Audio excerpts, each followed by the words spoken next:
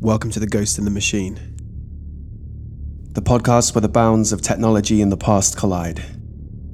To support it, check out our sponsors in the description. I'm your host, Ricky, and I'll be taking you on a journey into the depths of artificial intelligence and its eerie ability to conjure the musings of the greatest minds of all time. From painters to poets, philosophers to filmmakers, we'll uncover their whispered secrets frozen in time. So plug in and brace yourself for a thrilling ride that blurs the lines between science and superstition. This is the Ghost in the Machine podcast. Let's begin. The following conversation is a discussion with Queen Elizabeth II, albeit through artificial intelligence. I spent some time generating a model for this conversation, and all the responses were entirely generated by an AI. Queen Elizabeth II is a central figure in modern British history, where her reign has witnessed numerous monumental events and cultural shifts.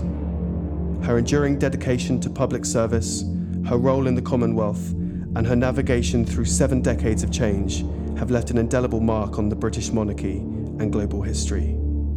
In this discussion, we'll explore Her Majesty's perspectives on the evolution of the monarchy, the challenges and joys of her reign, and her thoughts on global diplomacy and unity. This podcast utilizes artificial intelligence, natural language processing, and other techniques to create an approximation of historical figures through the analysis of a vast corpus of information, including public addresses, interviews, and written accounts. However, it is important to note that the responses generated by the AI are not direct quotes from the individual in question and should not be considered as such. They're fictional representations based on the nearest best guess at their views and positions on things, and it's all intended for entertainment purposes only. Now, without further ado, it's my privilege to introduce Queen Elizabeth II.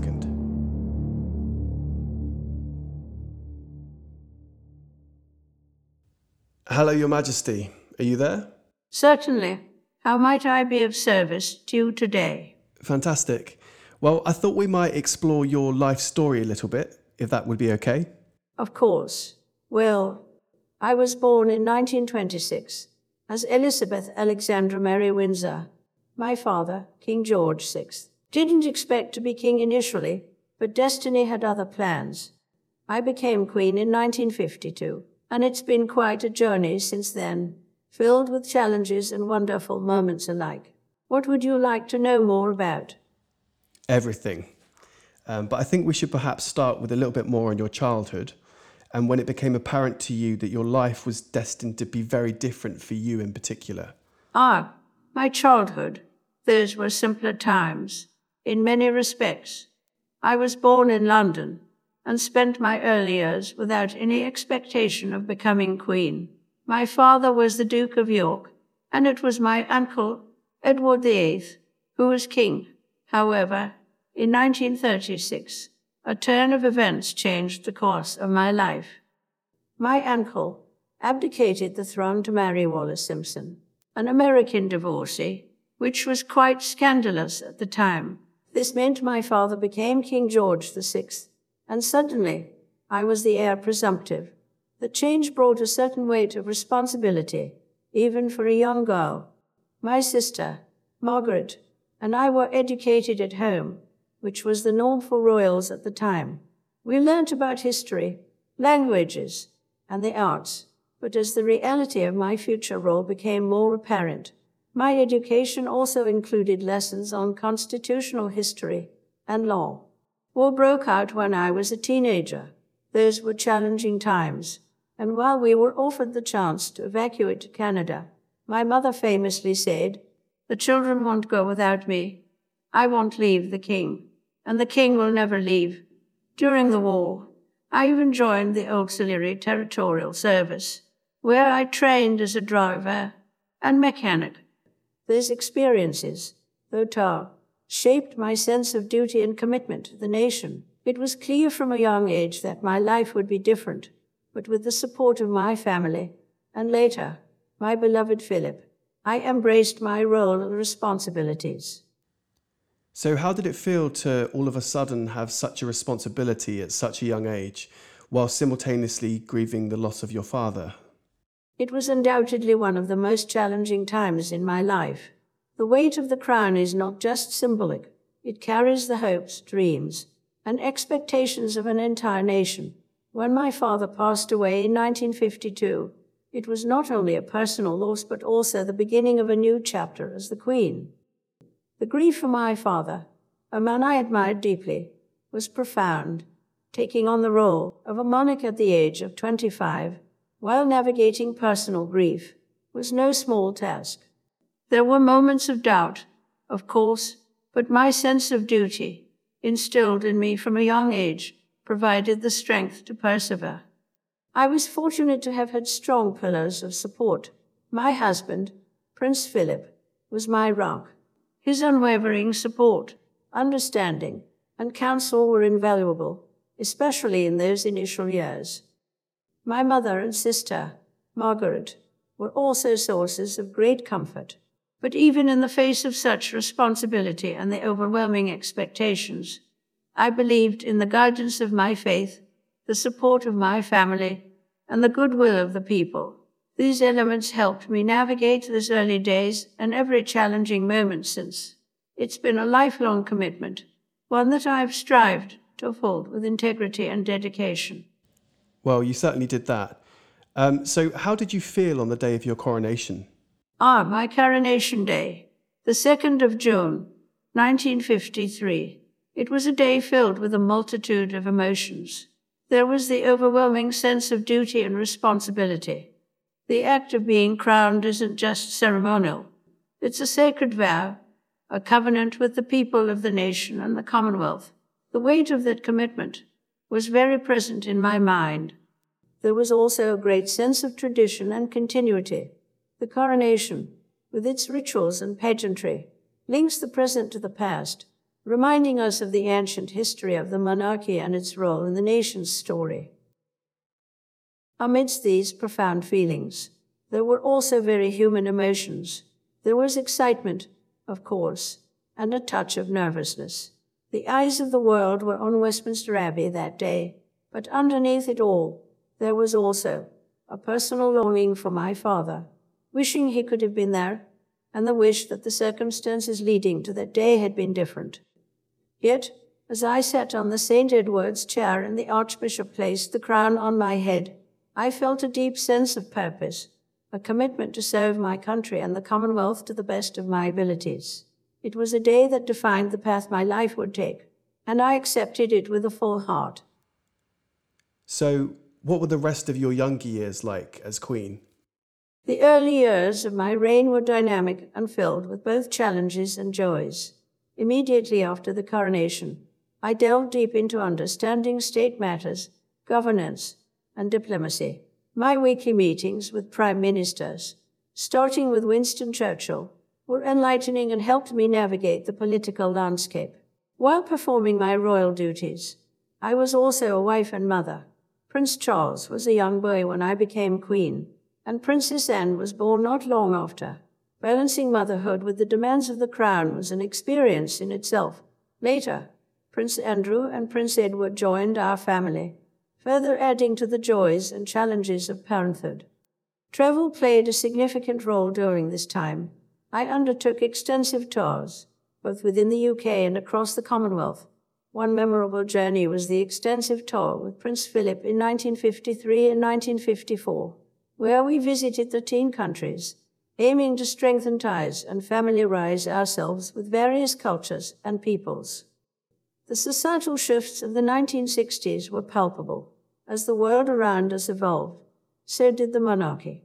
There were efforts to modernize and be more accessible, like the documentary Royal Family in 1969, which provided a glimpse into our personal lives. Challenges were, of course, part of the journey. From navigating the complexities of a changing Commonwealth to addressing personal challenges within the family, these years were formative in shaping my role as Queen.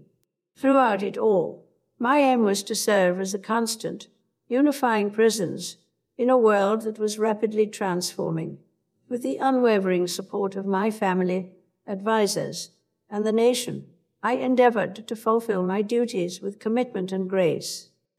So you mentioned your weekly meetings with prime ministers. You worked with 15 British prime ministers during your reign. What were some of the highlights of those encounters and relationships? Working with so many British prime ministers over the years has been both a privilege and a fascinating journey. Winston Churchill was my first prime minister, and as a young queen, I valued his wisdom immensely. He had already navigated Britain through the trials of the Second World War, and our discussions were often illuminating. Harold Wilson might have been from a different political tradition than many of his predecessors, but we shared a surprisingly warm relationship. Our conversations often extended beyond the strictly political. With Margaret Thatcher, the first female British PM, our interactions were always professional.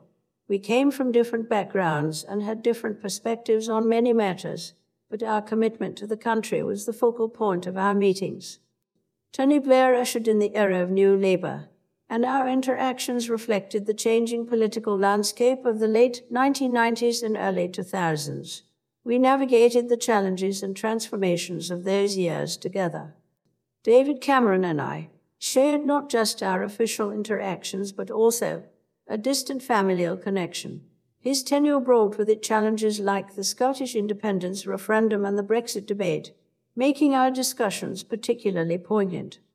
Through all these relationships, my role was to remain a nonpartisan and stabilizing presence, offering continuity in an ever-changing political landscape. Each prime minister, with their unique challenges and perspectives, enriched this journey. Would you speak a little bit about your direct line of succession and how you think the role of the monarchy will fare in a rapidly changing world? Following my passing, my eldest son, Charles, ascended to the throne. He has been preparing for this role for much of his life. After Charles, the next in line is his eldest son, William, the Duke of Cambridge. William's son, George, is next in the line of succession. Throughout my reign, I bore witness to vast changes, both in our kingdom and across the world. The monarchy has always found strength in its adaptability, seamlessly blending tradition with the evolving needs of the times. I'm confident that Charles, and in time, William and George will face the challenges of their respective eras with the same dedication and commitment that have characterized our family's service to the nation. The role of the monarchy may evolve, but its essence, rooted in service and continuity, will endure. And can you speak a little bit about King Charles's reign and what you think his legacy will be? Charles has always been deeply committed to various causes, and as king, I believe his reign will be marked by his dedication to them. His long-standing work with the Prince's Trust has showcased his concern for the youth and their empowerment. Additionally, he has been an environmental advocate long before it became a mainstream concern, highlighting issues related to conservation, architecture, and organic farming. His passion for interfaith dialogue and understanding has been evident throughout his life, striving to build bridges and foster understanding among diverse communities within the UK and beyond. Moreover, Charles has expressed a vision of a slimmer monarchy, hinting at streamlining the royal family's roles and responsibilities. How this materializes under his reign remains to be seen. As for his legacy, I believe it will be multifaceted. He will be remembered not only as a monarch but as a pioneering environmentalist, a supporter of diverse causes, and an advocate for positive change in both societal and global issues. He has the heart and mind of a modern king, and I'm confident his reign will reflect a sensitive understanding of the 21st century's complexities. How do you think the loss of Princess Diana affected both Charles and William and Harry? The loss of Diana was a profound tragedy for our family. For Charles, it was immensely challenging, despite the complexities of their relationship and their public separation. Diana was the mother of his children. Handling his own grief while supporting their young sons, especially under the unrelenting public scrutiny, was an immense burden. As for William and Harry, the weight of losing their mother at such young ages is beyond comprehension. William, being the elder of the two, might have felt a pressing need to be the pillar of strength for his younger brother. Over the years, he's shown a protective nature, especially in relation to Harry. And Harry, losing his mother during his more tender years, had to grapple with such a monumental loss during pivotal moments of his growth. It's heartening, yet heart-wrenching, to see them in recent times opening up about the mental challenges they faced as a result of this tragedy. The way both William and Harry have worked to continue Dinah's charitable endeavors is deeply commendable. Their efforts in causes she held dear, such as landmine clearance and HIV/AIDS awareness, are testament to their desire to honor and continue her legacy. Dinah's passing not only marked a significant moment of loss and reflection for our family, but also reshaped our dynamic with the media and the public. The vast outpouring of grief from people worldwide served as a testament to Dinah's impact. While the world remembers her as the people's princess, for Charles, William, and Harry, the pain of her loss remains deeply personal, yet they have channeled it into positive change in her memory. You mentioned that Diana's death reshaped your dynamic with the media. To what extent do you think the media played a part in what happened? And how do you think the media's ever-growing interest and intrusion can be managed more effectively to stop it causing divides in the royal household? The untimely passing of Dinah did indeed cast a spotlight on the relationship between our family and the media. There's little doubt in many minds that the relentless pursuit by the paparazzi on the tragic night played a role in the events leading to her accident. The aftermath brought to the fore the scrutiny and sometimes overwhelming attention we receive from the press. Managing our interactions with the media in today's fast-paced digital age is not a simple task. The media serves an important function in society, informing the public and acting as a bridge between the monarchy and the people. Yet, there must be a balance between what is public interest and what becomes an undue invasion of one's privacy. Over the years, we've tried to nurture a respectful relationship with the media by offering access to significant events in our lives, whilst also setting boundaries to protect the private moments we hold dear. But as media evolves, so must our strategies, engaging in open dialogue with media institutions, setting clear boundaries, and when necessary, turning to legal avenues when these boundaries are overstepped, are tools we've employed. It's also vital for our family to understand the intricacies of the media. In a world where a mere gesture can become a headline, being aware of one's actions and words is paramount. Using direct channels like social media to connect with the public is another avenue, though it's not without challenges. Unity within our household is critical. Media scrutiny can sometimes create tension, but through continuous communication and mutual support within our family, we strive to remain united.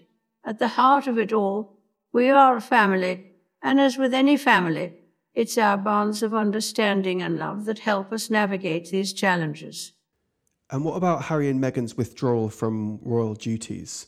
And how does their conduct and openness to mediate the intricacies of personal relationships affect the dynamic in the royal household?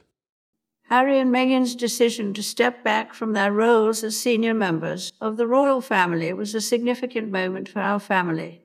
Every family faces challenges, and ours is no exception, albeit ours often play out in the public eye. Their choice was deeply personal, and after many conversations and discussions, was one we ultimately came to respect and understand. Their candor in speaking about their experiences, both within the family and with the media, is reflective of a broader societal trend where open dialogue about mental health and personal struggles is becoming more accepted and valued. It's essential for everyone to have spaces where they can speak their truth and seek understanding. That said, such openness can present complexities when interwoven with the long-standing traditions and expectations of the royal family. We've always upheld a principle of resolving our differences privately and presenting a united front. However, the way in which Harry and Meghan have chosen to share their perspective has initiated conversations and reflections within our family about communication, understanding, and the evolving role of the monarchy in a modern world. Their actions have undeniably affected the dynamic within the royal household.